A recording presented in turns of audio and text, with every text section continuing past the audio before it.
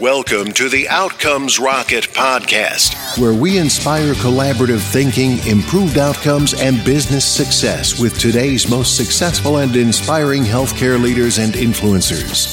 And now your host, Saul Marquez. Outcomes Rocket listeners, welcome back once again to the Outcomes Rocket, where we chat with today's most successful and inspiring healthcare leaders. I invite you to go to outcomesrocket.health to check out today's podcast and any other future podcasts, where you can also leave a rating and review. We love hearing from our listeners because today, and as usual, we have an amazing guest.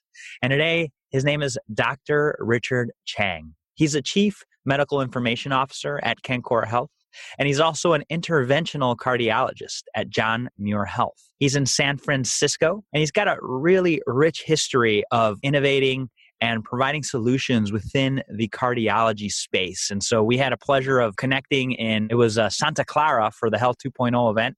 And so I wanted to have him on our podcast. So Dr. Chang, welcome. Thank you, Saul. Appreciate the opportunity. Absolutely. And you guys are doing some pretty cool stuff. Before diving into anything else, I was pretty intrigued by the work that you guys are doing at Kencor Health. Maybe you could offer the audience a little bit about what you guys are doing there, and then we could dive into the questions. Sure. Well, Saul, as a practicing cardiologist, we often recognize the challenges and difficulties of managing our patients. And one of the largest segment of the patient population that's burdening the healthcare system are patients with congestive heart failure. Congestive heart failure, that one diagnosis is the single most costly healthcare expense to Medicare on an annual basis. It's huge. It costs Medicare $40 billion a year just to care for patients with congestive heart failure.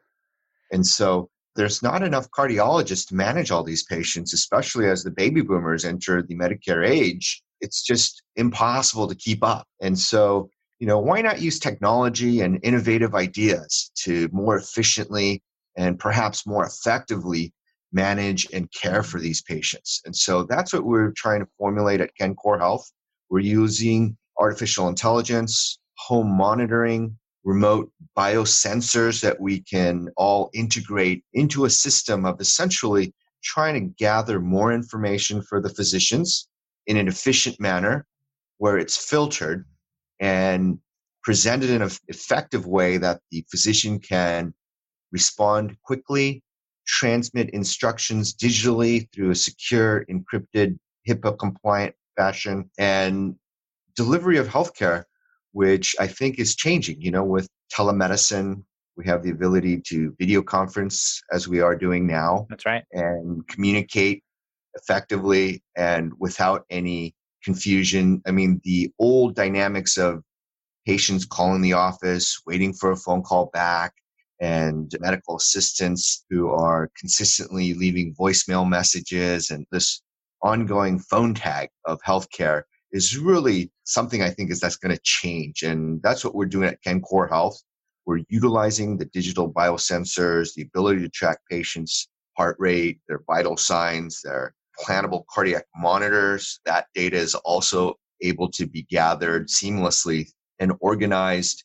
And most importantly, we have designed an avatar on our cloud that functions really as a digital personal assistant. And so it has the ability to track the patient's schedule, their scheduled medications, their scheduled doctor's appointments, their scheduled laboratory examinations that are required.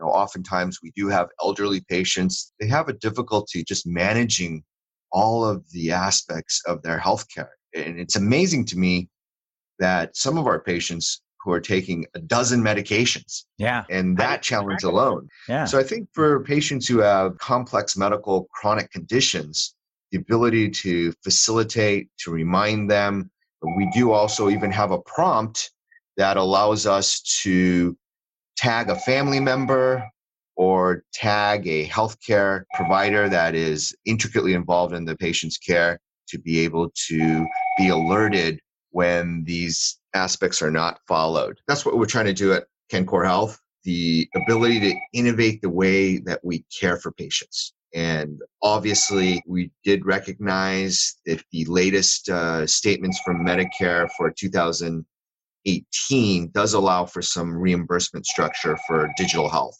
That's really So we're interesting. excited about that. Yeah. And it seems like it may be that bridge that helps you guys take that technology that you're putting together and actually make it to the point where it's actually something you could get paid for. Yes. I think the cost benefits of a digital platform will be utilized more often in closed structures where there's managed care. The transition from volume to value-based care. There's a push for accountable care organizations. And I think the main concept of targeting value is important. But I do think that what most in the healthcare industry have to recognize that the volume is not going away. The volume is only going up. Yes. And so how do we manage that increased volume more and provide the added value? And I think the answer there is utilizing innovative digital technology and the ability to facilitate increased interactions more seamlessly rather than the traditional office visits. Yes. And you're highlighting some really great points here, Richard. Just taking it down this path, what would you say is one of the main things that healthcare leaders need to be thinking about today? I think the number one, as a practicing physician, for me, the number one factor is how do we effectively deploy the healthcare? Everybody's talking about the efficiencies and the systems and the protocols, and people are talking about metrics. And, I think metrics are overly utilized. We spend more time acquiring the data for the metrics than actually delivering the healthcare. Yeah. And I think that's the number one priority that people should focus on. Sometimes the added cost really results in a superior outcome. It's impossible or naive, I think, to think that we can deliver a higher quality product at a discounted cost. It's just not going to happen. Everybody acknowledges that there are trade-offs in nations that have socialized healthcare. In our country, in the United States, where we have the highest healthcare spending per capita, we still have the most advanced technology, the greatest medical care for multiple medical conditions. So there is some cost related to having superior outcomes and treatment strategies that are developed in our country. Yeah. And Dr. Chang, what would you say at this point, right? You're going to have to layer in some cost in to get some benefit. What would you say to this point, an outcome that Cencora Health has helped an organization, a practice achieve to improve outcomes? So for us, we're a small startup. So we began in a small, remote, outpatient heart failure center. And that heart failure center had been contracted with the local hospital because of their inability to have good outcomes. They did not have the infrastructure or the physician support or availability, really, because they were in a remote area. And we were able to employ our platform to essentially digitize the care of the patients. And it allowed for a medical assistant and a nurse mid-level to monitor 5 times as many patients without the patients having to constantly come to the doctor's office, which was challenging for some because of distance, transportation issues. For those patients in our population with lower economic facilities, just making to the doctor's office frequently is a financial challenge. Yes. We do have some patients who lack transportation, and their ability to follow up and be compliant is extremely difficult. And so for us to employ our digital platform, it allowed those individuals to be able to communicate effectively the changes in their conditions. We were able to effectively send instructions in a digital platform that did not even require the use of the phone. They didn't have to even have a landline. Mm-hmm. So we use a Wi-Fi enabled access through our system. And so we can do video conferencing if needed, as well as sending text instructions so that it's all digitized and they don't even have to write it down. It shows up and pops up with all of their instructions. So we were able to efficiently maximize the ability to monitor more patients and the patient engagement. We were able to show that almost 80% of those patients had increases in their quality of life in terms of their depression, their activity level. We assessed all of our patients on the platform initially with a Minnesota Living with Heart Failure questionnaire, which is standard quality of life measure assessment that's used in most heart failure publications. And we were able to show that use of our digital platform after 3 months improved their quality of life measures by more than 20%. And I think that without much more than increasing the patient's connectivity while decreasing the burden of messaging to the providers and the physicians. So, we provide a little bit of a filter through the use of our artificial intelligence programming that interacts with the patient on the cloud.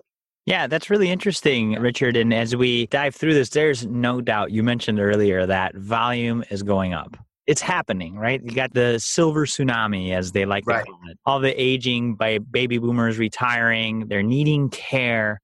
So the quadruple aim comes into mind, where we're providing lower cost technology, improving outcomes, but so important as well is the aspect of the quality of life of the provider and being able to help all these people that are coming in, just pouring into their office. What are you going to do to help manage them better? And what are you going to do to improve your quality of life as a physician? Can you speak to that part of it as well?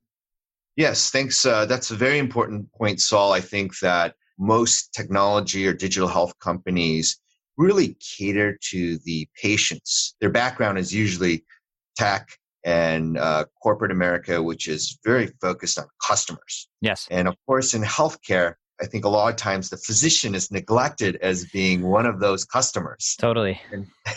And so our platform actually has facilitated all of these interactions. And we have a provider dial or navigator platform, which the assistant or the nurses utilize.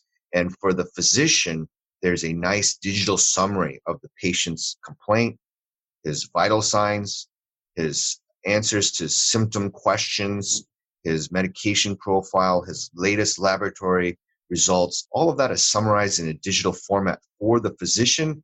And the final step in terms of acknowledging the instructions that should be conveyed to the patient is embedded as a suggestion that our AI formulates. And so, of course, as we have more interactions, that would improve. We're not triggering our AI to actually automatically send a recommended therapeutic change. That, of course, there will be some legal constraints. But right. I think we will ultimately get to that point. The alert summary that's digitalized, the physician just has to acknowledge, he can authorize or he can modify it, and then send the digital instructions. That alert summary for the physician is already documented. He doesn't have to type a single word, and then just digitally sign, and this summary alert embeds into the electronic health record. So, yeah, and that's so cool, because a lot of physicians, out of the 15 minutes that you get with the patient, you spend half of it in EMR. It's more than that. I've timed myself, and I use a dictation. I use a dictation microphone.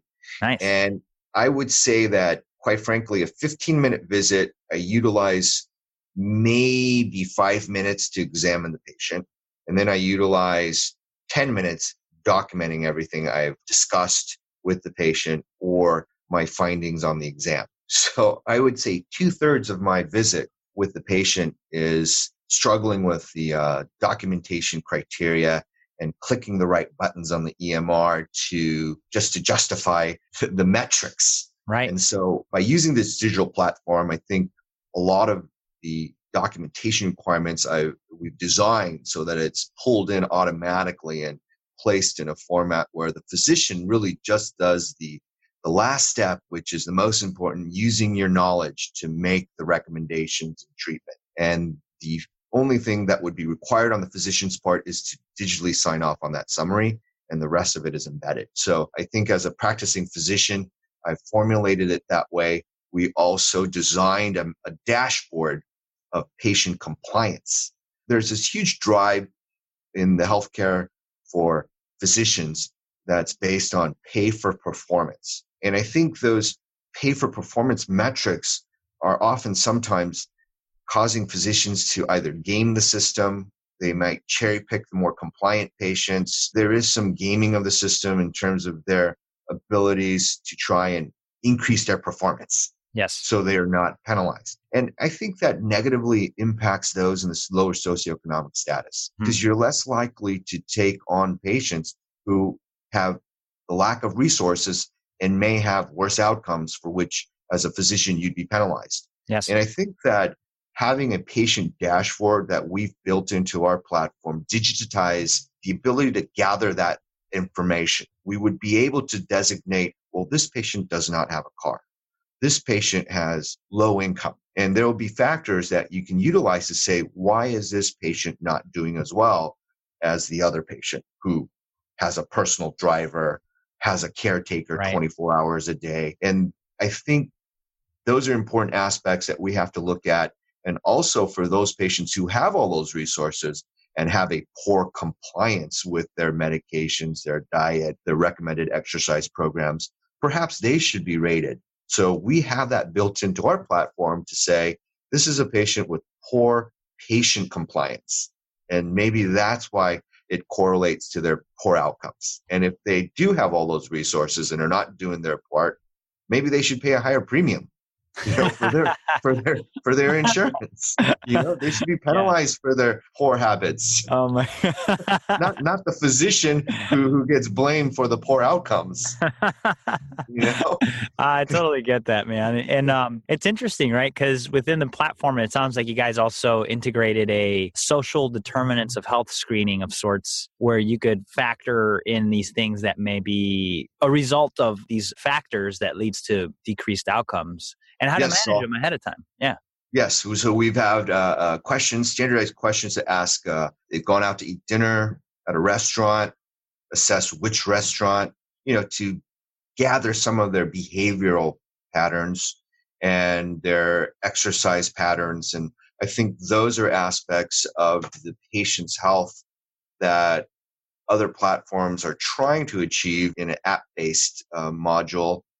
But in terms of the physician's ability to have access to that summarized information, I think is better facilitated through our platform because of the integration with the care delivery and the instructions and more of the professional delivery of healthcare rather than a consumer-based product. Yeah, Dr. Chang, I got a question for you then. So today, it's almost all the way there, but the days of a physician hanging up their shingle and practicing on their own are pretty much gone. So now you've got a lot of physicians as part of large systems that have processes and systems in place and contracts with large vendors. How do you go about sharing and spreading the great things that you guys are doing in already established systems, or do you go a different route? Yes. So I think you highlight a very, very important point. That is the biggest obstacle. People do not like change. Yes. And especially large organizations who feel they have an established structure in place. No one likes to be told that they're not doing the best job. Right. And so I think we're just trying to highlight that utilization of our platform can really fuel and make their existing structure better. We're really trying to incentivize hospital systems to take a look at our platform, to experience the efficiencies, the patient satisfaction, the patient engagement, and importantly also the physician satisfaction and physician engagement on our platform. From what we've done in our small pilots, we've had extremely good feedback. We have physicians who are calling their friends and other organizations and saying, when are we going to get an opportunity to use this thing? Nice. And so I think from a physician standpoint, we do have physician champions who are cardiologists who are essentially banging on the doors in the C-suite and saying, we need this. This is something we need to get. And, certainly the payment structure is not established yet. So our biggest hurdle is due to the hospital revenue cycle being, as we all know, a little slow. Yes. So that's the greatest challenge. In smaller organizations that are more agile and the administrative structure is very streamlined, we see that we have tremendous success in establishing our platform. And then having a little more challenges in the larger organizations with a little more extensive structure to getting things approved. So I think the biggest test for us will come since our platform is so new, we're acquiring all the data literally on a daily basis. And I would anticipate in about 3 or 4 months, we would have a large organization be able to sign on after they've reviewed the data from our small sites where we have 1 or 2 hospital organizations utilizing our platform. Well, that's really exciting, and if you're a hospital executive looking to start targeting your efforts in heart failure clinics that you're managing, it's important to think about all the options. And I started Outcomes Rocket as a way to make a bridge between those creating some amazing solutions like Dr. Chang and his team and the people implementing solutions. And so my hope is that this conversation resonates with somebody out there and that you check them out, because I really do believe that the solution that they're putting together here is instrumental and could be really awesome as far as the quadruple aim and the things that you guys are after. So, at the end here, we'll have a place where Dr. Chang could share the best place to get in touch with him, and maybe a connection's made and we find a synergy. Thank you, Saul. Appreciate that. I think KenCore Health, we have innovated and bring together technology, AI, traditional healthcare, and seamlessly integrated them together to allow for a slightly more tech-efficient way of healthcare delivery. So if anyone's interested, they can just go to our website, kencorehealth.com.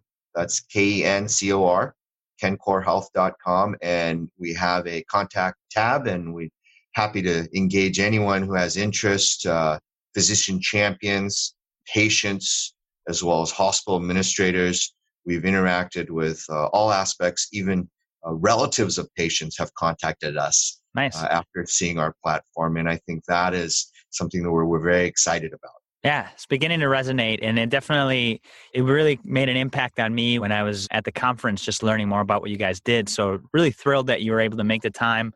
Right now in this part of the podcast, Dr. Chang, it's a lightning round. I got 4 questions for you. It's the 101 of Dr. Chang and improving outcomes, right? 4 questions, lightning round style. And then we finish up the syllabus with a book that you recommend to the listeners. The first question is, what is the best way to improve healthcare outcomes? The best way to improve healthcare outcomes is to have a healthy lifestyle. What is the biggest mistake or pitfall to avoid? I think the greatest pitfall to avoid is becoming complacent with what you've done so far. Love it. How do you stay relevant as an organization despite constant change? Keep learning. That is the most important. And finally, what is one area that should drive everything else in your organization? Patient care. Patient care should be the priority. That drives everyone and motivates everyone to do better than they are currently. Awesome. That's great. And finally, what book would you recommend, Dr. Chang, for the listeners to read? Well, I think that nowadays there isn't a single book. I would actually recommend that patients get on the internet and search any health topics on their disease condition. That improvement in health literacy actually corresponds to better outcomes, better engagement. And that's why I would not recommend a single book. I would recommend that you continue to educate yourself on the internet on your medical condition. I think that's a great tip. So listeners, all the pearls that Dr. Chang has dropped on us today, they're all available at outcomesrocket.health/Chang. That's CHANG. You'll be able to find all of the show notes, links to the things that we've talked about, including his company. Dr. Chang, this has been fun. Before we conclude, I'd love if you could just share a closing thought with the listeners, and then we can say goodbye. Well, first of all, Saul, thank you so much. Thanks to Outcomes Rockets. It's a pleasure for me to represent KenCore Health. My final thoughts, I would say, is that the most important thing that we do every day is taking care of mom and dad, brothers and sisters, and the healthcare delivery is about caring for each other. And irrespective of what your background is, what you do, what you have available to you as healthcare providers, we're always looking to achieve better care for your family. And I think that that's what we're focused on at KenCore Health. Thank you so much, Saul. Hey, it's been a pleasure, and looking forward to seeing how you guys develop. Thank you very much, Saul. Really appreciate it. Thanks for listening to the Outcomes Rocket podcast. Be sure to visit us on the web at www.outcomesrocket.com for the show notes, resources, inspiration, and so much more.